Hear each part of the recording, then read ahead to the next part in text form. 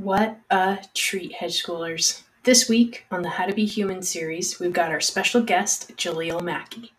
Jaleel is co-founder with Tom Williamson of Breathe, Rise, and Thrive, which started in 2020.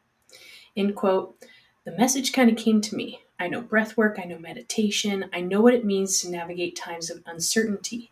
I know what it means to try to fix my life, repair the brokenness, and try to come out on the other side with a little bit more clarity and purpose and sense of who I am.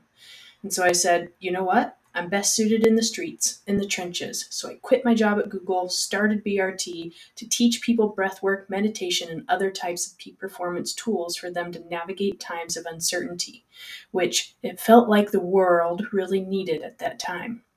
Jaleel Mackey. In this episode, we cover setting intentional time to be emotional, how to put yourself back together, emotional dexterity as a practice, how to express anger productively, using the breath to remember our humanness, naming emotions in conversation, creating opportunities for connection and dialogue, detaching from outcomes, authenticity, and vulnerability.